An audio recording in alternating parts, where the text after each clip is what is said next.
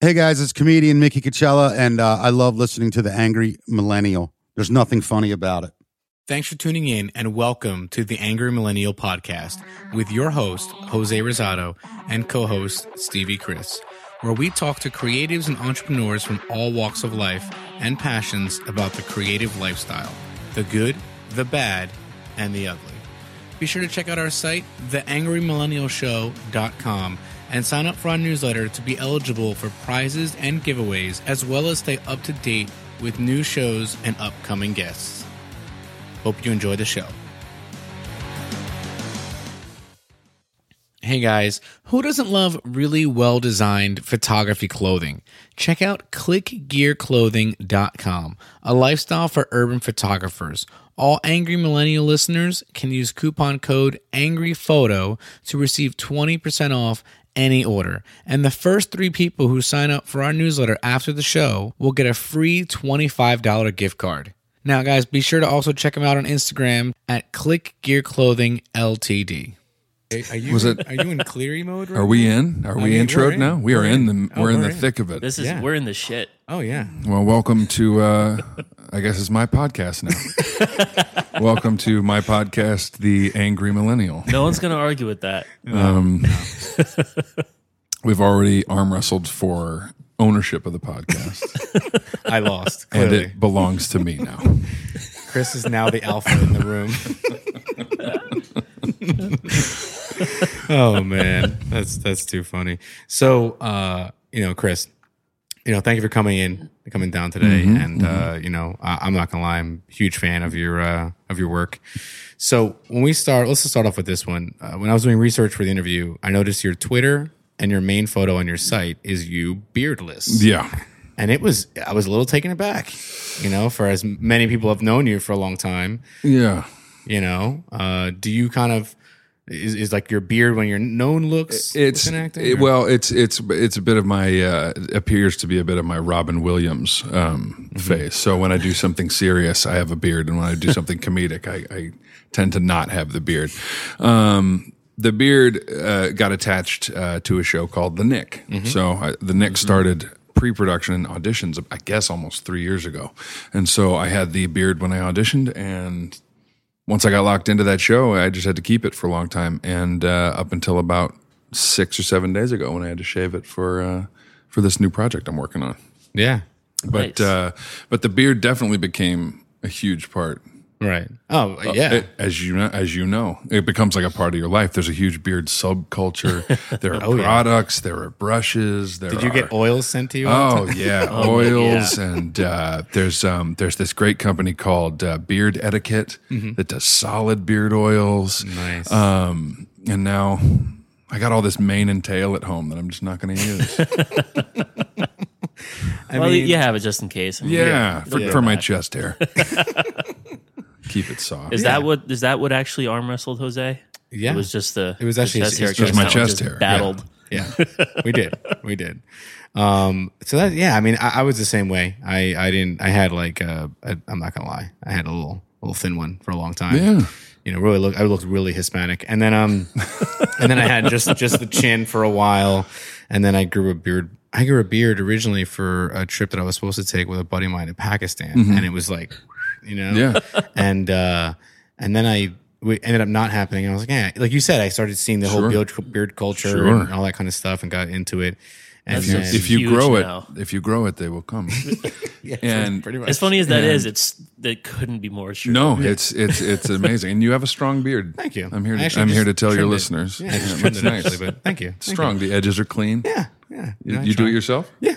Very well done. Trying not to look, completely homeless. Very chic. well done. Very well done. But yeah, it was crazy. I got detained twice though flying. So then I thought, what, maybe I'll trim it. Yeah. See, I just kind of let mine go, neck, beard, and all, to give it a good body. And for a long time, one of my favorite games here in New York is to pick the craziest person on the subway car. Like look around and just see like who's winning the competition for this car. Just lock eyes. And I slowly, once the beard got to a certain length, I realized it was me.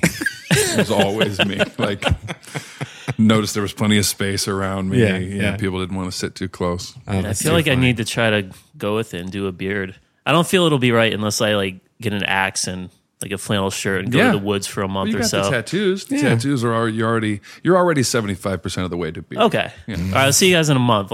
And you know what? You got some grays. I'm not knocking them. I appreciate These them. are not gray hair. So- They're unsaturated blonde Yes, hair. Nice. sure. Yeah, Nice. whatever you tell yourself. But the salt and pepper beard would look good. I'm just saying. I would rather have gray hair than up top. Are So you giving me googly eyes? sort of. Okay. Sort of. So, do you ever get? Speaking of like the subway, you ever get recognized in New York lately? Since the Nick really kind of took off? The beard again is also a bit of a disguise. I got recognized maybe 3 times. Wow. I can count all of them. I remember them all very well. They were great days for me. Yeah. But no, I actually don't. I actually don't get recognized very often. But I also wear glasses and hats, and I'm true. a big fan of the accessory. Yeah, I'm So, not gonna lie. You look a lot less scary than I imagined. Yeah, I'm not a scary dude. I mean, And that's how it is. All the big guys are big teddy bears. yeah, we because we can be. You know what I mean? Like we've never had to. A fight's always is fine. Big guys, like you walk into a bar or something. There's always somebody who has something to prove, and they choose you to try to prove it with. But I'm just not into it, man. I played football for 1 day, and I was like, yeah, this is not for me. It's not for me. You ever seen The Blind Side? Yes. Is that kind of like you? It's a big teddy exactly. bear? Looking Exactly. at the butterfly in the field? Exactly. Apply to the big man. So we actually met through my girlfriend Jess, who you're friends with on Instagram. Mm-hmm. And I'll be honest, that was definitely a first, for us, where we kind of landed someone or got on someone's radar and that kind of thing. Tell me about like what's probably your most unusual way you landed a role in something. Yeah, I mean, talking about social media, social media has opened up everything. I mean, obviously for all of us, and especially if you're active on it and you use it. Right. I've ended up on a couple of podcasts. Here we are. I've ended up, talking to skincare specialists. I got a box of skincare stuff today because when I shaved my beard, now instead of the beard people, the skincare person came up. Yeah, you shave it off, and they're like, "Holy shit!" And they were like, "We'll help you moisturize." But as far as like the strangest way I've ever gotten a role, it's kind of got to be the Nick. Yeah. Like most of the time for people who don't know, when you get a TV show that's going to be running for multiple seasons, there are a lot of hoops to jump through. You have to talk to a lot of executives. There are networks that have to sign off on you. There are producers. There are all these things. But because of the way that Steven Soderbergh, who directs the show, for those who haven't seen it, it's amazing. For those who haven't seen it, it's called The Nick. It's on Cinemax. We're almost done with our second season. It's on right now. You can check it out. I sent in a tape. And then I had a call back with the casting director and did the exact same sides, same audition again. And then Steven just cast me, and that was the end of it. Which was a total surprise because myself and all of my representatives thought it would be a lot more involved process. But the deal that Steven worked with Cinemax, the reason he wanted to do it on Cinemax instead of, say, HBO, because HBO owns Cinemax, was so that he could have the final word on more creative control, almost everything. He definitely collaborated with the execs, but he had the final say. And so just out of nowhere, I got the call. It's got to feel good. Yeah, it felt really. It was. Was that your first time working with him? Yeah, absolutely. And I didn't even meet him until he had meetings with all of the actors about 2 weeks before we started shooting. Wow. Just to have a conversation and chat about music and movies. Right. We didn't talk about the project at all. He just sat us all down and said, "Got to know each other." He said, I work fast and I just want everyone to be calm." Wow, that's cool. That's all he said. He goes, I know it's going to be crazy, and I know he didn't say any of this stuff, but he knew that it was going to be a big show for all of us. And other than Clive Owen, we all had some credits, but this was our first, big show. And so he just wanted us all to be calm and ready. And so Goes back to he that said thing. us It's all like already, you yeah. got to connect with whoever you're working with. Yeah. It's like it's such a fundamental thing with anything. Yeah, Like, yeah. Like we met with Peter Hurley yesterday, and he is one of the top headshot photographers. I'm actually I was going to ask you about him later. And his big thing is he actually started a company with a tour, and it's literally called, I'm going to butcher this, but Sci-Photology. Sci-photology. I always so weird. I helped you Like out there. photosynthesis, and it's basically the psychology behind taking someone's portrait and getting them to kind of get over these hangups we all have Sure. as soon as we get in front of the camera. Yeah. And I'm sure as an actor, you can attest that it's probably, especially on film, it's an ongoing thing you probably go through. Yeah. Yeah. I'll never forget my first headshot that I took was back in LA in like 2002. And there are trends, as he may or may not have talked about, that go with headshots. Sometimes Oh, yeah. they're color. When I got my first one, they went back to black and white. Right.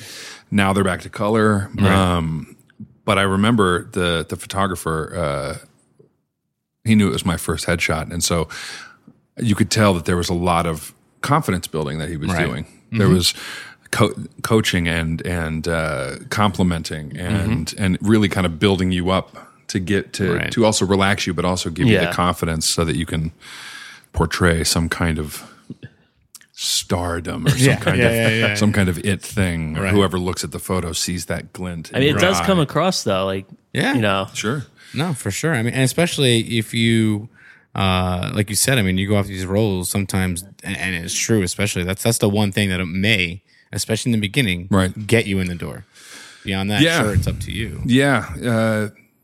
Headshots now are kind of going are kind of a thing of the past. Right. Or at least they don't function in the same way that they used to because of our digital technology. Yeah. So Yeah. if they want your picture, they just take your picture yeah. when you show up at the audition because they can share it and email it to everyone instantly, as Yeah. opposed to having a stack of actual paper ones, which you can't get to everyone as Right. quickly. yeah. Do you think video is kind of making more of an emphasis, like just like mini, like I don't even know, like Vine reels or something like that? I mean, not in my line of work, but things like Instagram and Twitter are definitely. I use Instagram kind of as a rolling resume to let people know what I'm up to let Right. people know what I'm working on. Right. Yeah. And it's my way to connect with other people in the industry because a lot of people, I mean, obviously we don't keep up with each other until they're like, oh, what about him? Let's get him in here and he can audition. And maybe they don't know what I've been doing for the last 2 years. But with Instagram, you can leave these little images Little breadcrumbs. of like, oh, and this is what I'm doing now. Right. Oh, and this is what I'm up to, and this is where I've been, and this is where I'm traveling, and this is the show that I've seen. And it's almost like getting the small talk out of the way. Right. Yeah. So if you go to a show and you take a photo of it, so next time it happens all the time. I see people, hey, you saw Hamilton the other night. What'd you think? Like, it's Right. It's a conversation starter. right? It's It's a really interesting kind of segue. Yeah, I but mean, yeah. and then you think about I'm blanking out right now, and I feel horrible. Chris from Guardian. Christopherson, Chris Angel, Chris Jenner, Chris Jenner, Chris from Guardians of the Galaxy. It's Chris Pratt. Chris Pratt. There you go. I almost say Chris Pine. That's another guy. I mean, Star he Trek. got that job literally because he took his brother told him to post a picture of himself working out, like he got all cut up. Yeah. And he said, dude, just post it on Twitter. And he's like, that's not really my style. And he went from like a pudgy guy to this ripped dude. Next thing you know, he got cast in one of the biggest Marvel. Do you see it? I just saw the audition with him and Batista. You haven't guys see seen that? it, no. Oh, it's awesome. Do they, It's like, awesome. just The bodies? energy is like instant. You could see it. Oh, really? Yeah, Awesome. you should check it out. I love that movie. Yeah, you have to control, or not you have to. You now have the opportunity to control people's perception of you, Yeah.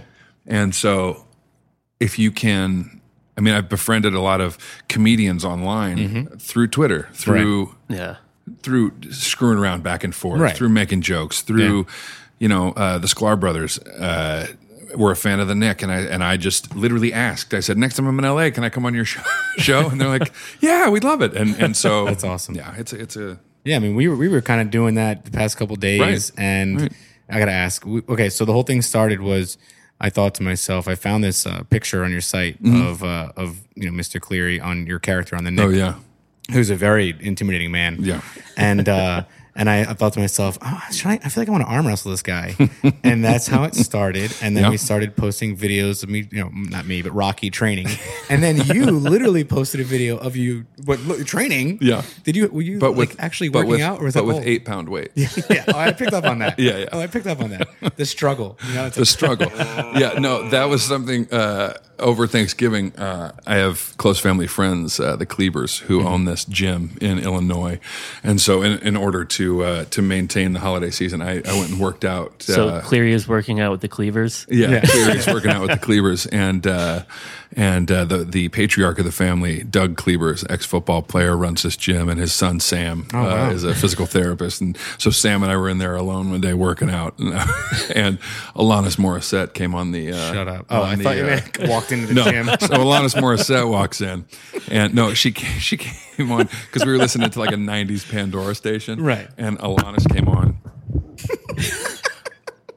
Alanis Morissette gets you that mixed up, huh? Yeah. It's fine. And Alanis comes on, and we both just slowly start singing along. Nobody else in the gym. And I was like, film this, man. Get your phone. Yeah. There's another video, too. I'll post it to you after. Yeah, for sure. We are going to arm wrestle. It's going to be great. Oh, yeah. Oh, it's going to happen, for sure. I mean, I think, Jess, if you can, let's put it out there that at some point today, we are going to see and witness something majestic. Yeah, over the top. I don't want to have to deal with Jose crying, though. It's fine. I've actually broken many Jess bones is here. in my body. She just got paper towels. She'll clean it up. Yeah, that's fine. So tell me, I mean, one question I have actually real quick, just to circle back and this is one thing I always thought about, actors, and there's so many times where you put all this hope, effort, and determination into a pilot, right? And you hope it'll take off.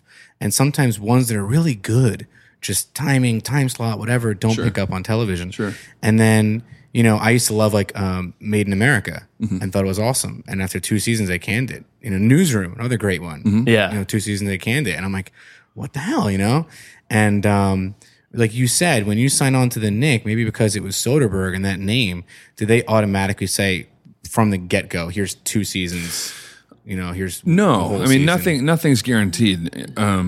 Soderbergh's a good bet, right? That it will go. And they announced our second season before the first one even started airing, right? Yeah, so that worked out pretty well. But we're still waiting to hear on the third one. As far as nobody knows the magic. If they did, they would be king of the world. But the format, the formula. I mean, there are certain people who've gotten really good at it. Dick Wolf, is probably about as close as. I mean, he's got the formula. Well, who was the one growing up in the '90s that 90210? What's his name? He was like Spelling. Come on, I think he's still around, isn't he? Yeah, no, there are definitely people who figure out how to like insert themselves into the zeitgeist of whatever people are into at the time. But but yeah, as far as investing, it's all about diversifying your portfolio, man. You put all your eggs in one basket. You gotta, for creative people. If there is, I see that you guys talk to a lot of photographers.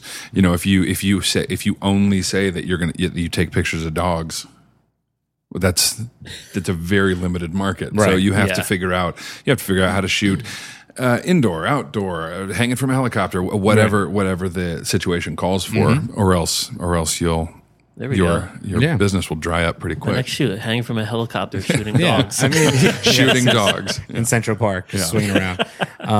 So that's something that I always think, and you can probably attest to this as actors.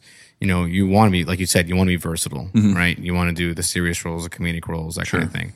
But there is a point where you're so good at one thing that it's kind of, I don't want to say you get pigeonholed, but it's tough for people to take you another way. I mean, like being typecast. I'm sure. Yeah. Sure. I mean, but like I said earlier, you're more in control now of your image than ever before, and again, it's about diversifying. So my one of the reasons I signed with the people that I work with, my agent, my manager, is that they have a very well-rounded view of what this business is. Right.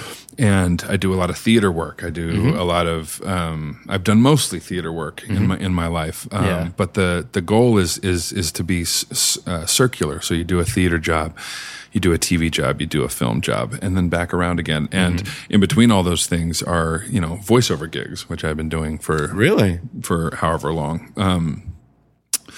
And so the voiceover just kind of fills the gaps. Right. It's the best job in entertainment. It's like an hour worth of your time, and the commercial just goes out there and just earns money. Yeah. But yeah, so the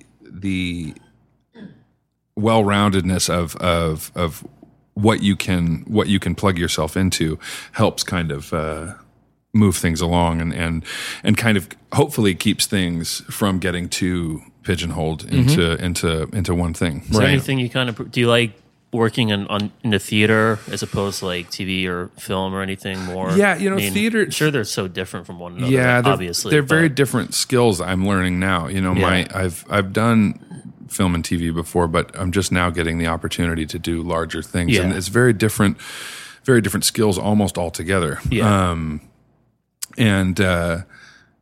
I like the immediacy of the theater. I like the interaction between the attempt at creating something truthful and real and the response of an audience. Yeah. Reacting to it one way or the other, good, bad, or otherwise. And theater, I think, is where the majority of the creative work, for me anyways, gets done. Yeah. That's nice. awesome. So what came first for you? Like music, acting? Theater, yeah. My mom dropped me off at my freshman year of high school, dropped me off at the audition for the school play. Oh, wow. And I didn't want to do it. I was like... Do you remember what play it was? It was The Sting, which nice. is... I didn't realize the movie was based on a play. I think it's that way. I don't think it's the other way around. But I didn't want to do it. And my mom dropped me off and said, well, I'm going to leave you here for an hour. You can either audition or not. Right. That's up to you. Right. But at least consider it. And I did. And I got cast as a card dealer with 2 lines, freshman. And that was it, man. You got hooked? That was it. Yeah. Anyone else in your family creative in that sense, or your parents creative? Yeah, I mean, we're all creative. Everyone's creative in one way or another.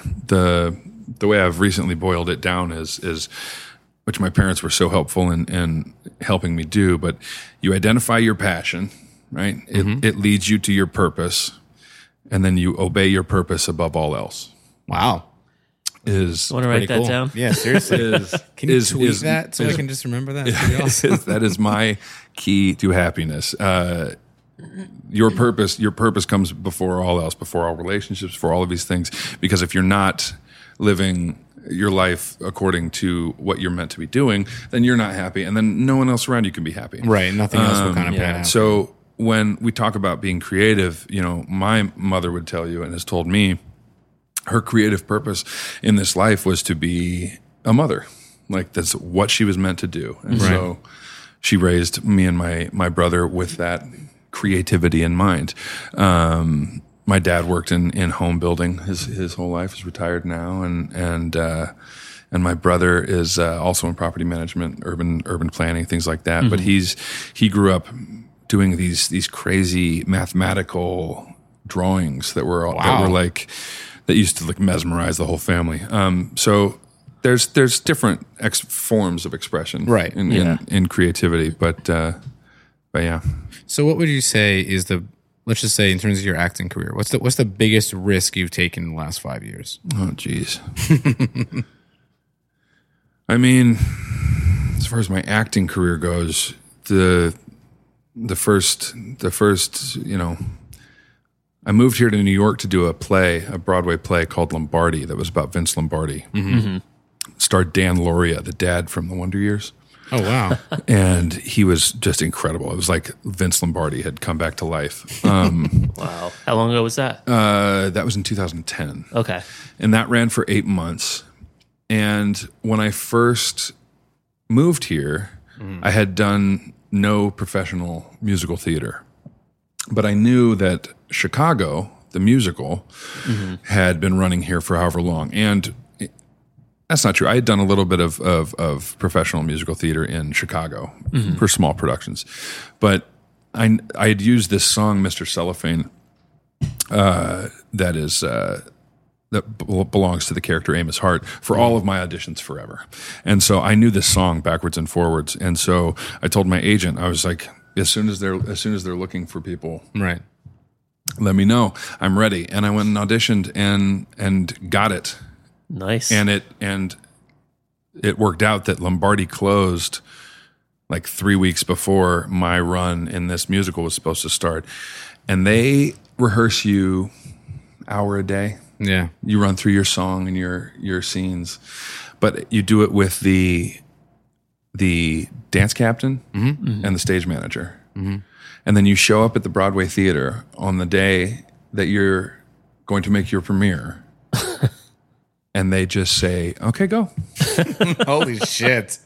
I never thought it was like that. Wow. It's not. Right. Like, this show in particular is easy to plug more. It's easier to plug people into. Right. But they literally, I showed up at the theater. They let me run my song once with the whole band. They let me run my scenes once with the actual people I would be doing it with. And then the show just started. Wow. And I sat backstage and just slowly shit my pants. I was about to say, were you nervous at all? Yeah. Yeah. It was probably the most nervous I've been Wow. in recent years. That's awesome. crazy. But that was a pretty risky move, I guess. Yeah. So something that, and maybe, you're starting to, feel it or like you said, with getting kind of spotted sometimes and stuff like that. We recently, you mentioned befriending some comedians. We recently sat with comedian Mickey Coachella. And he, was for a long time a radio personality and really well known in Baltimore all around. And, obviously a comedian who knows tons of people and comedians are much like actors where, you guys are all friends. And he was telling, the story that, the story of coming up as any creative, a comedian, actor, photographer, whatever, people love you, right? Because as a people, when you think about it, especially in the U.S., we love an underdog story, right? You want to see someone who struggles. You want to see someone who continues and has determination and grit and goes through and then finally gets to that place.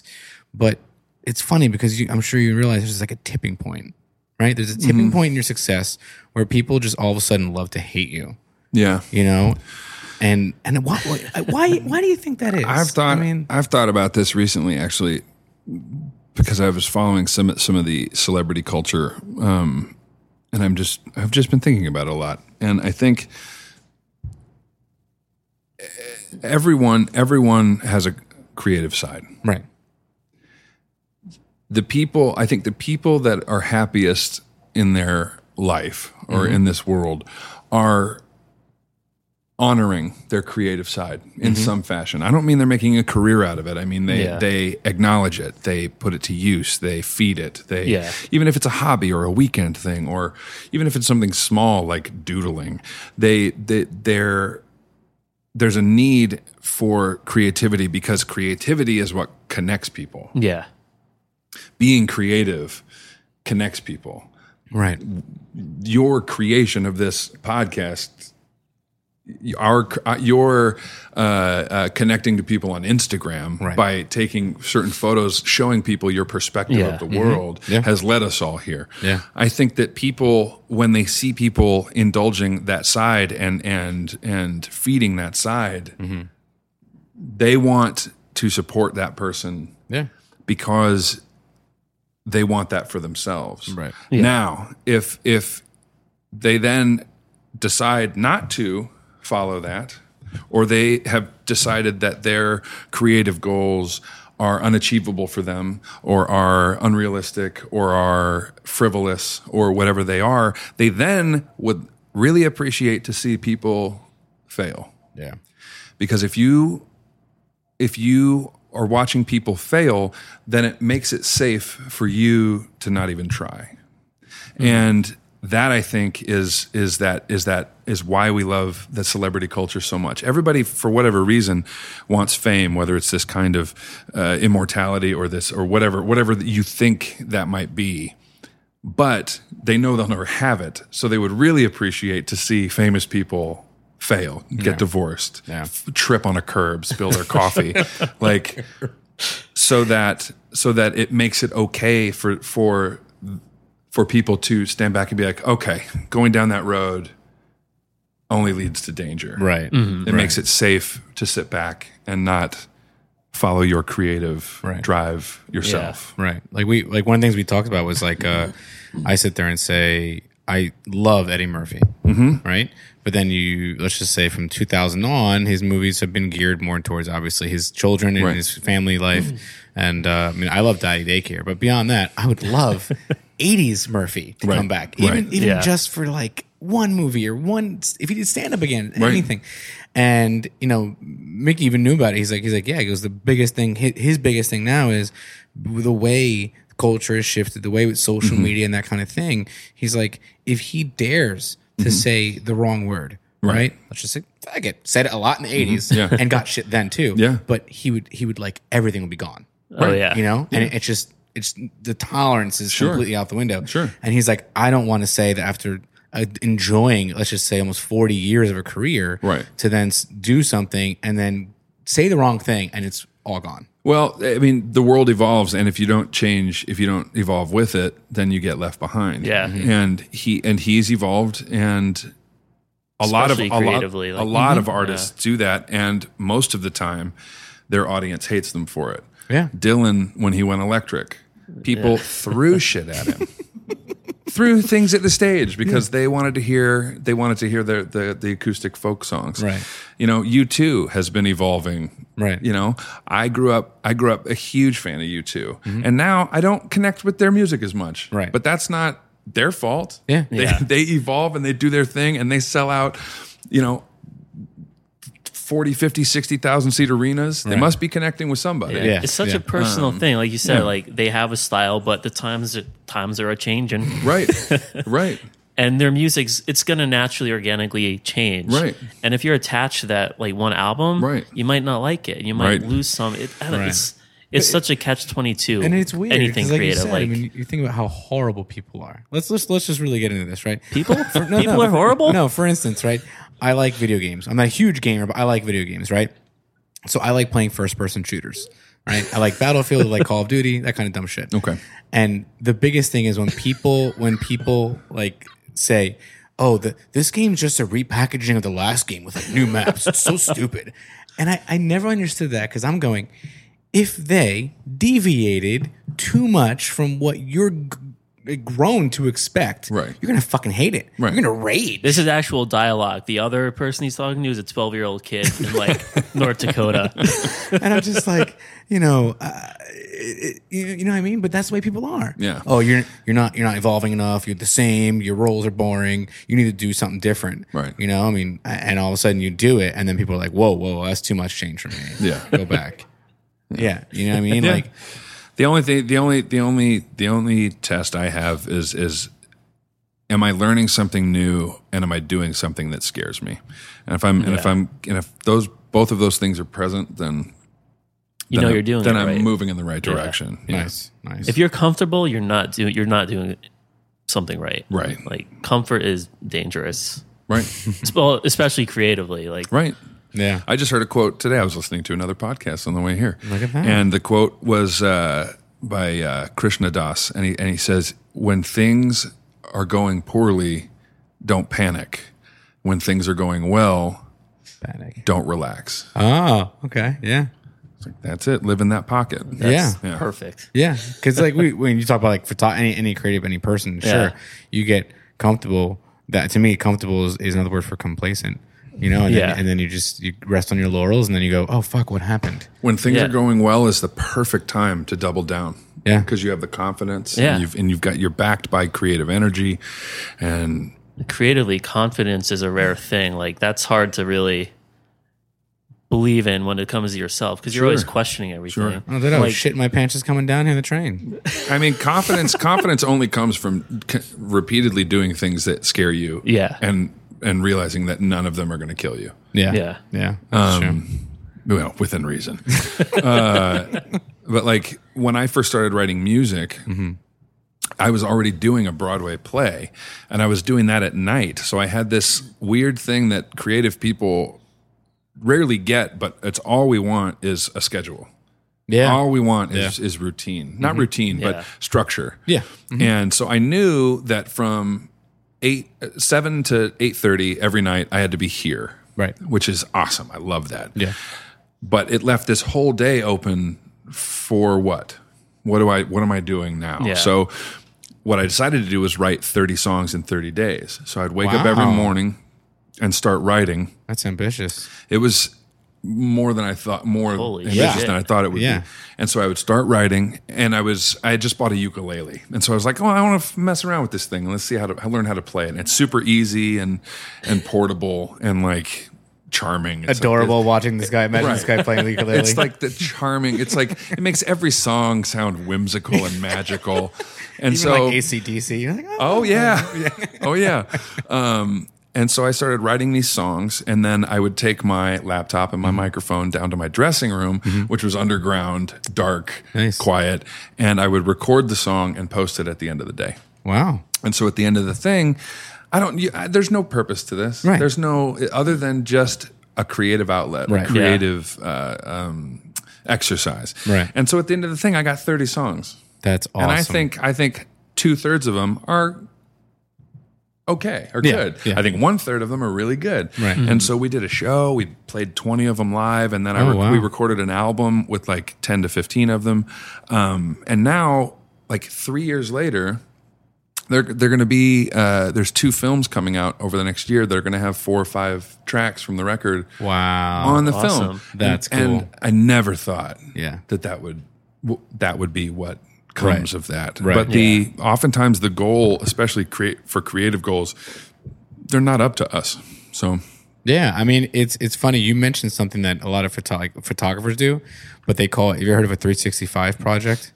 That's like a picture every day for a whole year. Yeah, and it's a similar thing. It's that ambitious. Yeah. It's you find out so much about yourself throughout that whole process.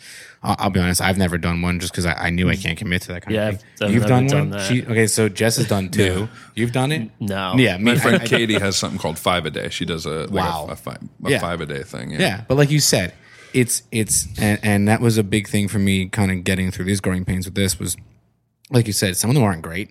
Yeah. There's growing pains, right? Yeah. But you're just making traction. You're you know. But the whole point is like is to not judge your work. That exercise shows you that regardless of whether the photo's any good, if that's the photo you've picked and it's the end of the day, you got to post that photo. And that was what the song thing was about too. For years I'd written half a song and thrown it in the garbage and never revisited it ever again. Right. The whole point is like an artist's job is to create. Whether or not it's any good is none of our business. Right. Because you can't accurately even view your own work. Yeah. You can't accurately listen to it. You can't accurately look at it, and because it's a manifestation of your own perspective. Yeah. It's so subjective. Yeah. We were talking about photo contests recently, and this is perfect. I don't like them because, like you said, with the music, you can enter them, and what are they judging? Like, how are they judging? Right. I don't understand. Right. Like, I appreciate it. Sure. Maybe the technical part has to do with it, but it's so subjective. Like, this photo could be their perfect choice the one day. The next day, they'll be like, I don't know about it. Yeah.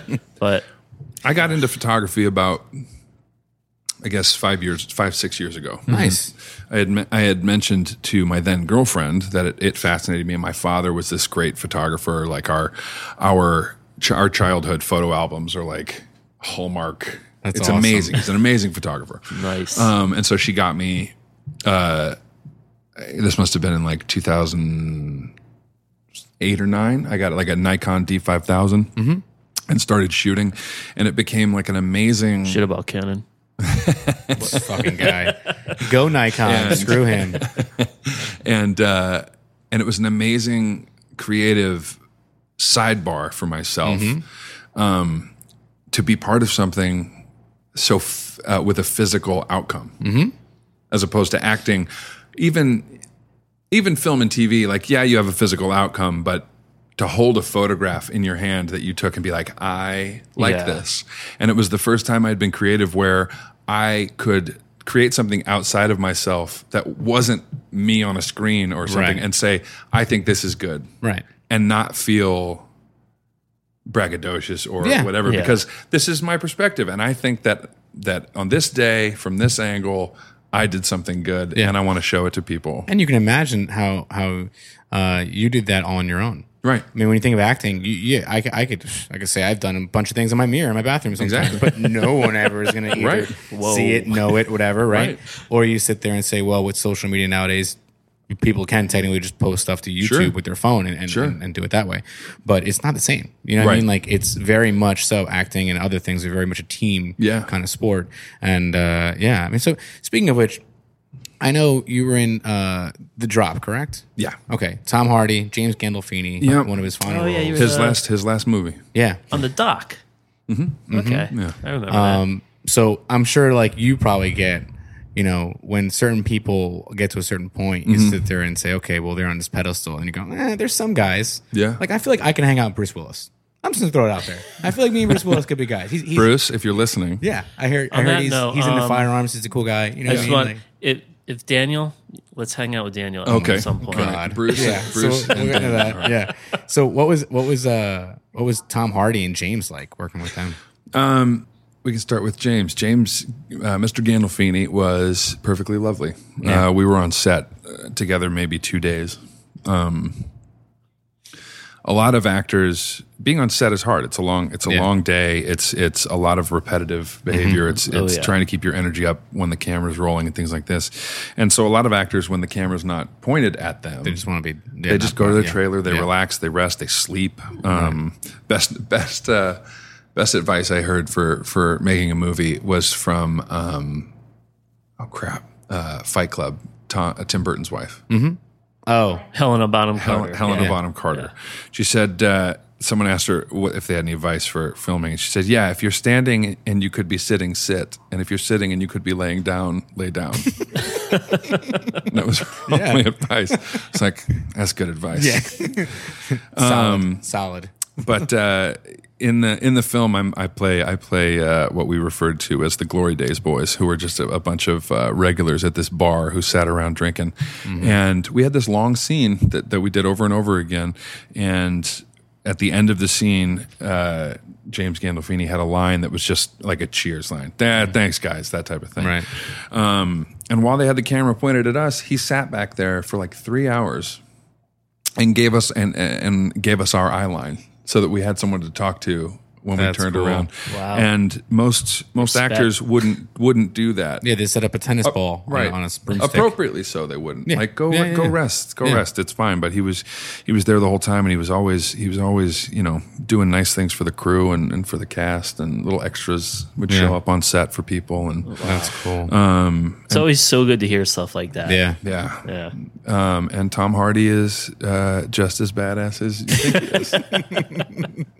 Yeah, I mean, He's super nice, and we all just shot the shit for a week. He was the bartender, we were the drinkers. And Did you guys arm wrestle? No. Keep bringing it up, man. You're getting me all. I'm getting amped up, bro. Sorry. I'm getting a little nervous now all of a sudden. But yeah, he would shoot the shit with us, and then he'd go outside and sign all the autographs for the kids on the sidewalk who who heard Bane was in the bar. That's funny. Yeah. He told us this great story.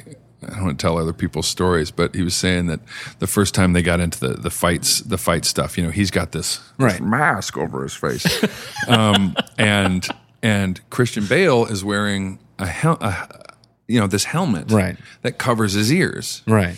So when he would deliver his line that would start the fight or whatever it was, It's pretty good. Christian Bale couldn't tell when he was done talking, so he didn't know when to throw the punch, and he would be like, I can't hear a word he's saying. and so they had to develop like hand signals. Yeah. To like Fights. So like they would hide them from the camera and be like, when he was done talking. Right. Wow. And yeah, he was a good time. That's funny. awesome. Tell me you've seen the Bane cat. The what? The Oh, Bane yeah. cat video. Oh my god. More than Bane, I have you seen died. Bronson? Oh my you God, know, yes. I've been meaning to That's watch one of my it. favorite movies. It's been in my Netflix. It is- queue It's for, like, disturbing. It is a year. one of my favorite movies. Yeah. And it is one of his first roles. Yeah. And he is I've watched it over and over and over again Yeah. as like an I just acting got lesson. chills. Right. You should be. It's his best film. We're gonna have to ask you to leave.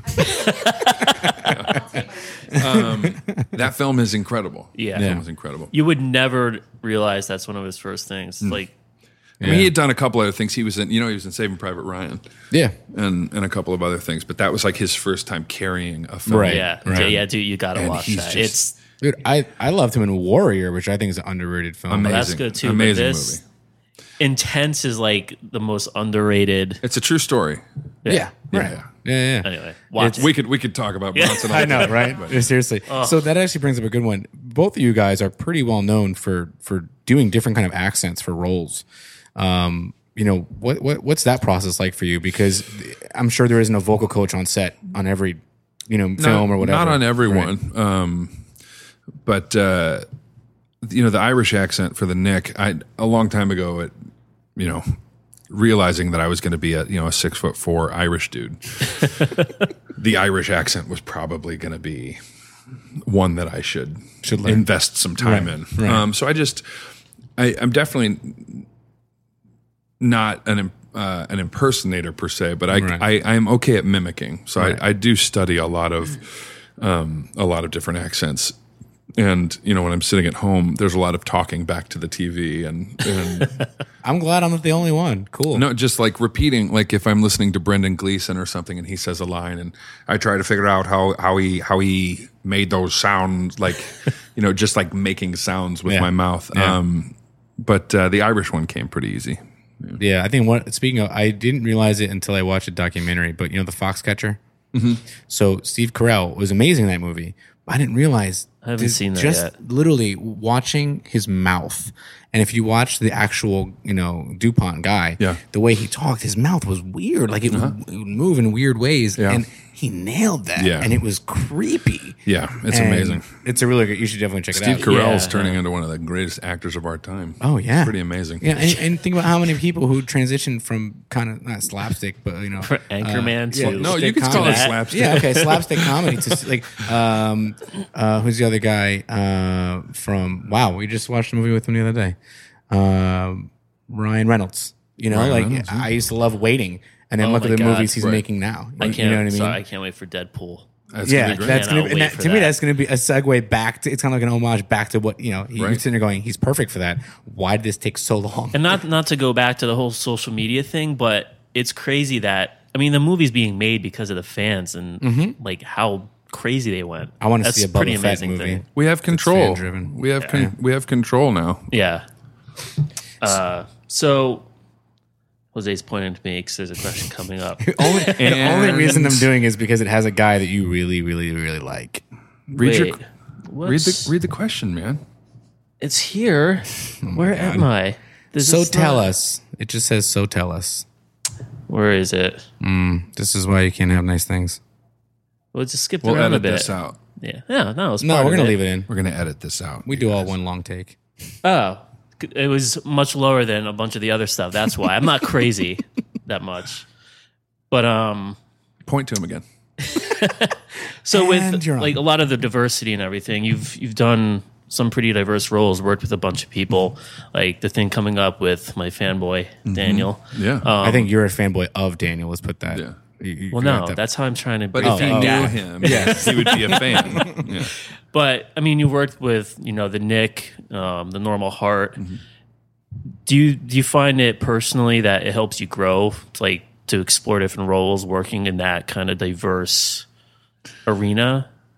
Yeah, like I said, it's every time I get to work with somebody who's been doing this for longer than I have, Yeah, or has been doing this at a different level than I have. yeah, There's a chance to learn something, and so getting a chance to watch how Daniel Radcliffe performs is very helpful. Mm-hmm. It's a and whole that's a movie called Imperium, right? Yeah, this film, it's called Imperium. It's going to be really good. It's first time director and writer Daniel Ragussis, and it's about a young CIA or FBI, I can't remember which he is in, agent who goes undercover in a white supremacist organization. Oh, wow. And I play the leader of said organization. Whoa, that's cool. That's what he shaved his head for, right? Yeah. Okay. Yeah. And so That's creepy. What is he trying to do? Some American History X type stuff, like with his shaved head and get all built. he's not. He didn't get too jacked up or anything, but he's he has amazing parents, which is why he is such a gentleman and such a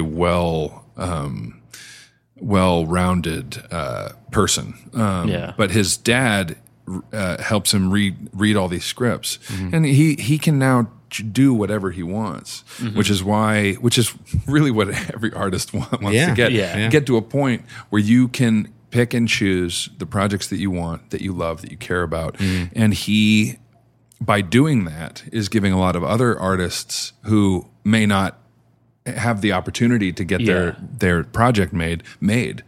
Whether it's this or that movie Horns. Yeah, I was going to say that. That was great. Have you seen that? It's awesome. It's seeing him in that role too is interesting. It was really good, but all right. So you you mentioned something. What's your dream director, and dream role? But before that, I just want to ask you one quick thing.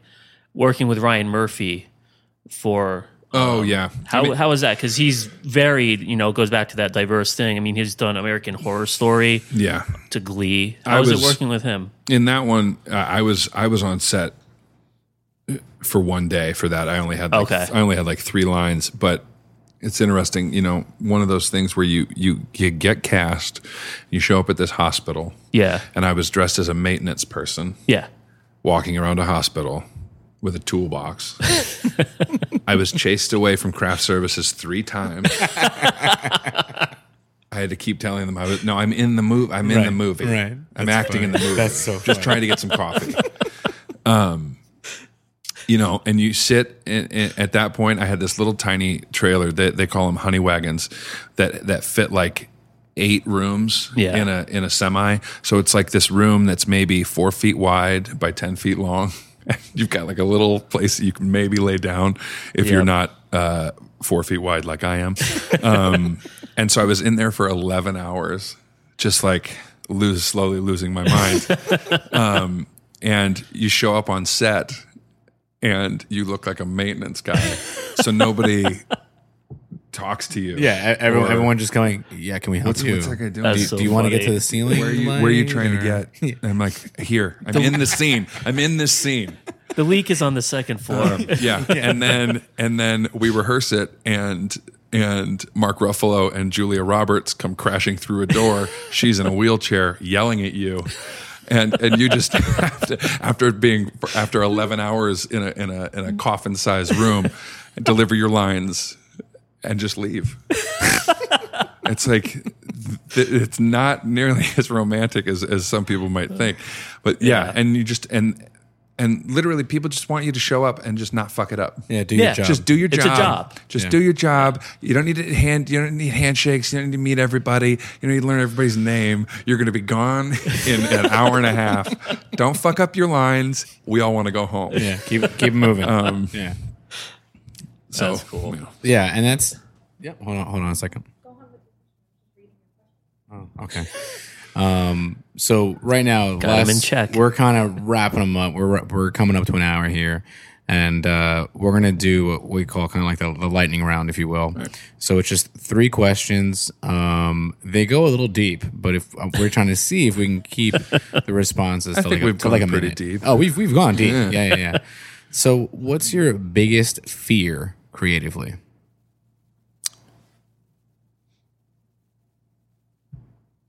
You can edit out this silence because I'm trying to make it short. Yeah.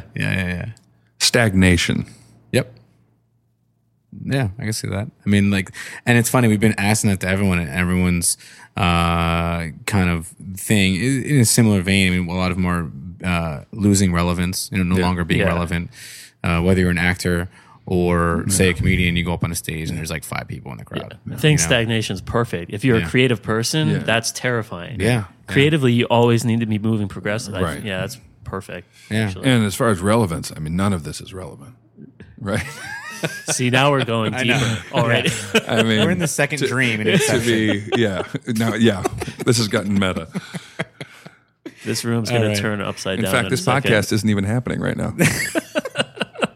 It's all a figment. It's all just molecules bouncing together through your earbuds. And he forgot to hit record. Yeah. Look at his face. For a second, he was like, "Look at this fucking little mouse show. Is he serious? You really did that? This is actually the warm up session. We told you it was 2 hours. The beard just grew back instantly. This is and the warm up this interview. Evil rising. All right. So if and again, same thing. Going deeper, name your most meaningful moment in your career thus far.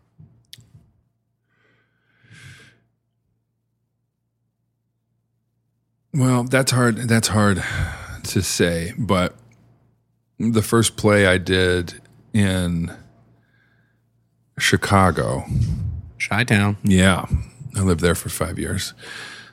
I did this play. It was opening night. We walk into the opening night party, and I walk up to the bar, and I get a tap on the shoulder, and it's Morgan Freeman. Holy shit. And my jaw drops open. Hi. And he goes, and he just says, he said, he introduced him. He said, "Hi, I'm Morgan." And I was like, "Yeah, I know. I'm Chris Sullivan." And he goes, "Oh, that's funny. My last name's O'Brien." I was like, yeah. And he gave me a very nice compliment on my performance. And did you suddenly see yourself like you're outside of yourself? Yeah, with him narrating it. I joked. I was like, "Well, I quit. I quit. That's it for me, guys." Yeah. And then he just grew wings and floated away. Yeah, that was a nice compliment. The other one might have just recently happened. The New York Times put me on a list of best performances that of the was year. Great. As a character actor, doing character work and doing, being a supporting role, Right. it was very nice to have that. Yeah. The work on the Nick recognized, because I'm very proud of it. I can say, I mean, we've been watching it since day one, and I'm not gonna lie to you. Full admission, season 2 a little behind. It's on my DVR, but you and the nun are one of two of my favorite characters, honestly. Yeah. And I think that's It's a very realistic. I'm very interested. Yeah. To see. Hold on, come over here. I said I'm very interested to see how that relationship kind of grows or expands. Yeah. 'Cause it's kind of at the point right now where it could take a couple of different turns. Sure. There's kind of a fatherly sort of relationship, but then you know what I mean. But then you could see where it might, I guess, from a viewer, it could become a romantic relationship. I don't know if it's just a very loving friendship. Like, Yeah. they're leaving it open right now. I feel. Yeah, for it there are people who voiced, on Twitter and things like that, who want to see both, who want to see them together, who definitely don't want to see them together. I think it's that the writers have created a very realistic kind of life situation, and they haven't let the melodrama of romance and things like that kind of taint the survivalistic reason for a relationship in at the turn of the century in New York. But yeah, I think no matter what you want to see from that relationship, I think you'll be very pleased with the way the writers handle it. Do you see a lot of people on social media like really getting passionate about the characters and the way they're going? Yeah, absolutely. When you think about it too, I mean, it's there's a reason why, like you said, I think it's so polarizing. I mean, even just as a human being, if you have this really great connection with someone and you involve the romantic side of things, it can completely go away or it can transform, but it's a risk you take. Yeah. And when you think about it, think about some of the characters we love in shows the whole thing is you're wondering if they're ever going to get together, and it can go on for 8 fucking seasons, and they never even kiss, but they get so close. You know what I mean? That's such a recurring thing on every episode. The word connector or the word connection. It's so important with everything creatively. I mean, if you don't have that, you don't have anything. Right. And that goes back to the theme we were talking about evolution. It's like people will die, to see Ross and Rachel. Were you a big Friends fan growing up? Not really, but hard to avoid. It was. The 90s were they will die to see Ross and Rachel together, but then as soon as they see it, they're like, this isn't what I wanted. Yeah. I was wrong. Yeah. Right. You want the anticipation, exactly. Rachel swiped left. Yeah, never give it to them, and then they're still hungry, so keep wanting more. And then once you do it, the show's over, essentially. Exactly. No, that's what I mean. Exactly. Right. So now tell me about your biggest regret in your career. Yeah. I've done pretty well, business-wise, career-wise, following my heart or my drive. There was one thing I was thinking about this earlier. A long time ago when I was back in Chicago, I went to see a friend's show, and it was a Second City show, sketch show. And their very close family friend, John Hughes, the famous director for the younger listening audience, came to see the show. Right. And we were all chatting afterwards, and he was a lovely, lovely man. He's now since passed on. Rest in peace. But after the show, they were all going to dinner. And I felt like such a kind of outsider and a little bit of like a third wheel. Like a third wheel. They invited me, and I said no. I said no, thank you. Right. And I thought it was the right thing. I thought I was doing the right thing. I thought I was like letting them have their family time and their close friend time. And I really regret that to this day, because now I'll never get a chance to have a conversation with him. And I would have loved to have heard his perspective on some things. Right. Yeah. Wow. That's I mean, it was a very similar thing, and it's been a recurring thing where, I mean, not to go way too deep, but you never know when people are going to go. Yeah. So, it's like, for Peter, one of the big things was his mother passed away recently, and he's been a photographer for God knows how many years, and he's never taken a photograph of her in his studio. And he was there for 8 years in that specific studio.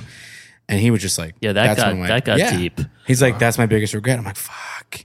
And then Mickey, his biggest meaningful moment in his career was his mother got very sick, and he was playing one of the biggest venues in all of Baltimore. Like all the greats have been there, right? And it was like on Showtime and HBO and stuff like this. It was televised, and it was a really highlight in his career. But his mother was sick, and he thought, she wouldn't be able to make it, literally, and make it to the show. And it turns out the producers ended up working out at the hospital, and they literally had her there.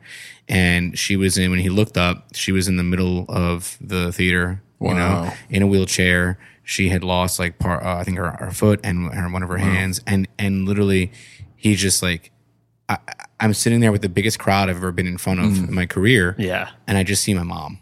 And he's a comedian. Yeah. And he's a comedian. How do you do that? And he's just like, it was just like, no one else mattered. All I saw was my mom. That's amazing. And I was like, fuck, that's really cool. That's, man. And and it just goes to show that that's such a moment. Like, how do you, and it's insane.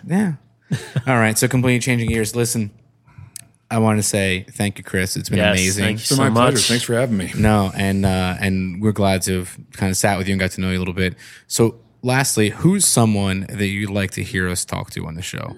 Like you said, we do talk to a bunch of very, photographers and that sort of things. But who's like the funniest comedic actor you know? The funniest comedic actor I know would be Greg Hildreth. I mean, he's a Broadway staple. He's been around a long time. But he's definitely one of the funniest guys I know. He'd be a good conversation. And then maybe another interesting guy that you guys might enjoy talking to is a guy named Tom Paul. Mm-hmm.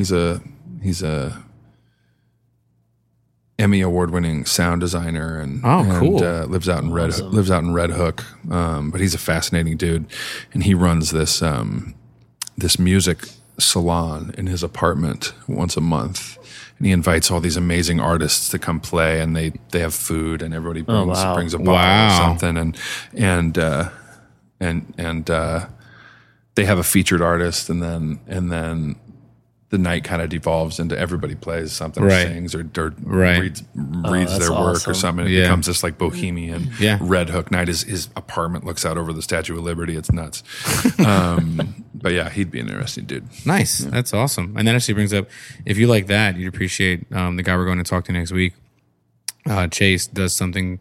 He's did something similar for years. If it was called Food and Drink with Friends or something like that, where similar thing. He's been huge in the Seattle scene for a while, so he'd have like Macklemore was on there before anyone knew who the hell he was, nice.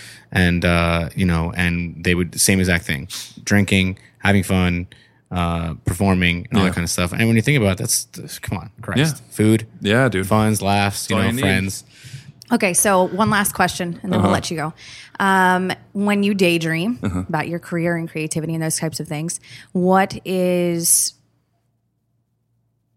a dream producer to work with? What would be your dream role? Like, what would you feel like would be the role that would, when people feel like they just make it? Yeah. What do you, whether that's something that exists currently or? Yeah. That mindset is hard. It's hard to pin something down. There will never be a time where making it, or I've made it. Right. I think we all reach certain levels, but everything is in flux, and you can always move. It's an up and down. There's ups and downs. Right. So as far as the role that there are roles that change things. There are roles that change the landscape of things. Yeah. But there's no role. I mean, ask anyone who's won an Oscar and then not worked for 2 years, Yeah. So it's scary. I mean, yeah. think about So it, the role. the fleeting It goes to that good stagnation. feeling. Response. I think I would very much like. Let's put it this way. I would very like to work with the Coen brothers. I would very much like to work musically in other genres, TV, film, things like that. But as far as a role, I don't think I can. I can You should name talk one. to the Blair brothers. That'd be a cool connection. Yeah, we actually have. There's some composers in Philly that they do a lot of work for Hollywood movies and stuff, and we're going to be talking to them soon. Awesome. And Yeah, you you should should. probably appreciate that one. Very Check cool. them out for sure. Yeah. Well, listen. This has been my podcast, the Angry Millennial. And we'll film it. We'll clear this table off, and I'm thinking, I will arm wrestle my guest. and we'll post I've this. never been a guest before. And we'll tell me, talk about me. Talk about me. Yes. and we'll post this. What are you going to post it on the day this comes out? the arm wrestling. And we're doing it right now. Jose's starting to shake right you now. gonna- I could, all right. I'm gonna periscope that shit. I could see him quivering. Yeah. Great, let's do it. Oh shit. All right. Well, listen. don't make him Before I cry. die, Don't wanna- Chris, thank you. My pleasure. It's been a Yes. pleasure. Thanks for having Thank me. you so much. You were Thanks for having me. definitely Thanks for bringing me in. Yeah, definitely one of the. He just broke my fun hand, guys. so Yeah. see you later. Clear this shit off the table. Let's All get right. down. Oh my god. All right. Let's do All right. it. Have a good one.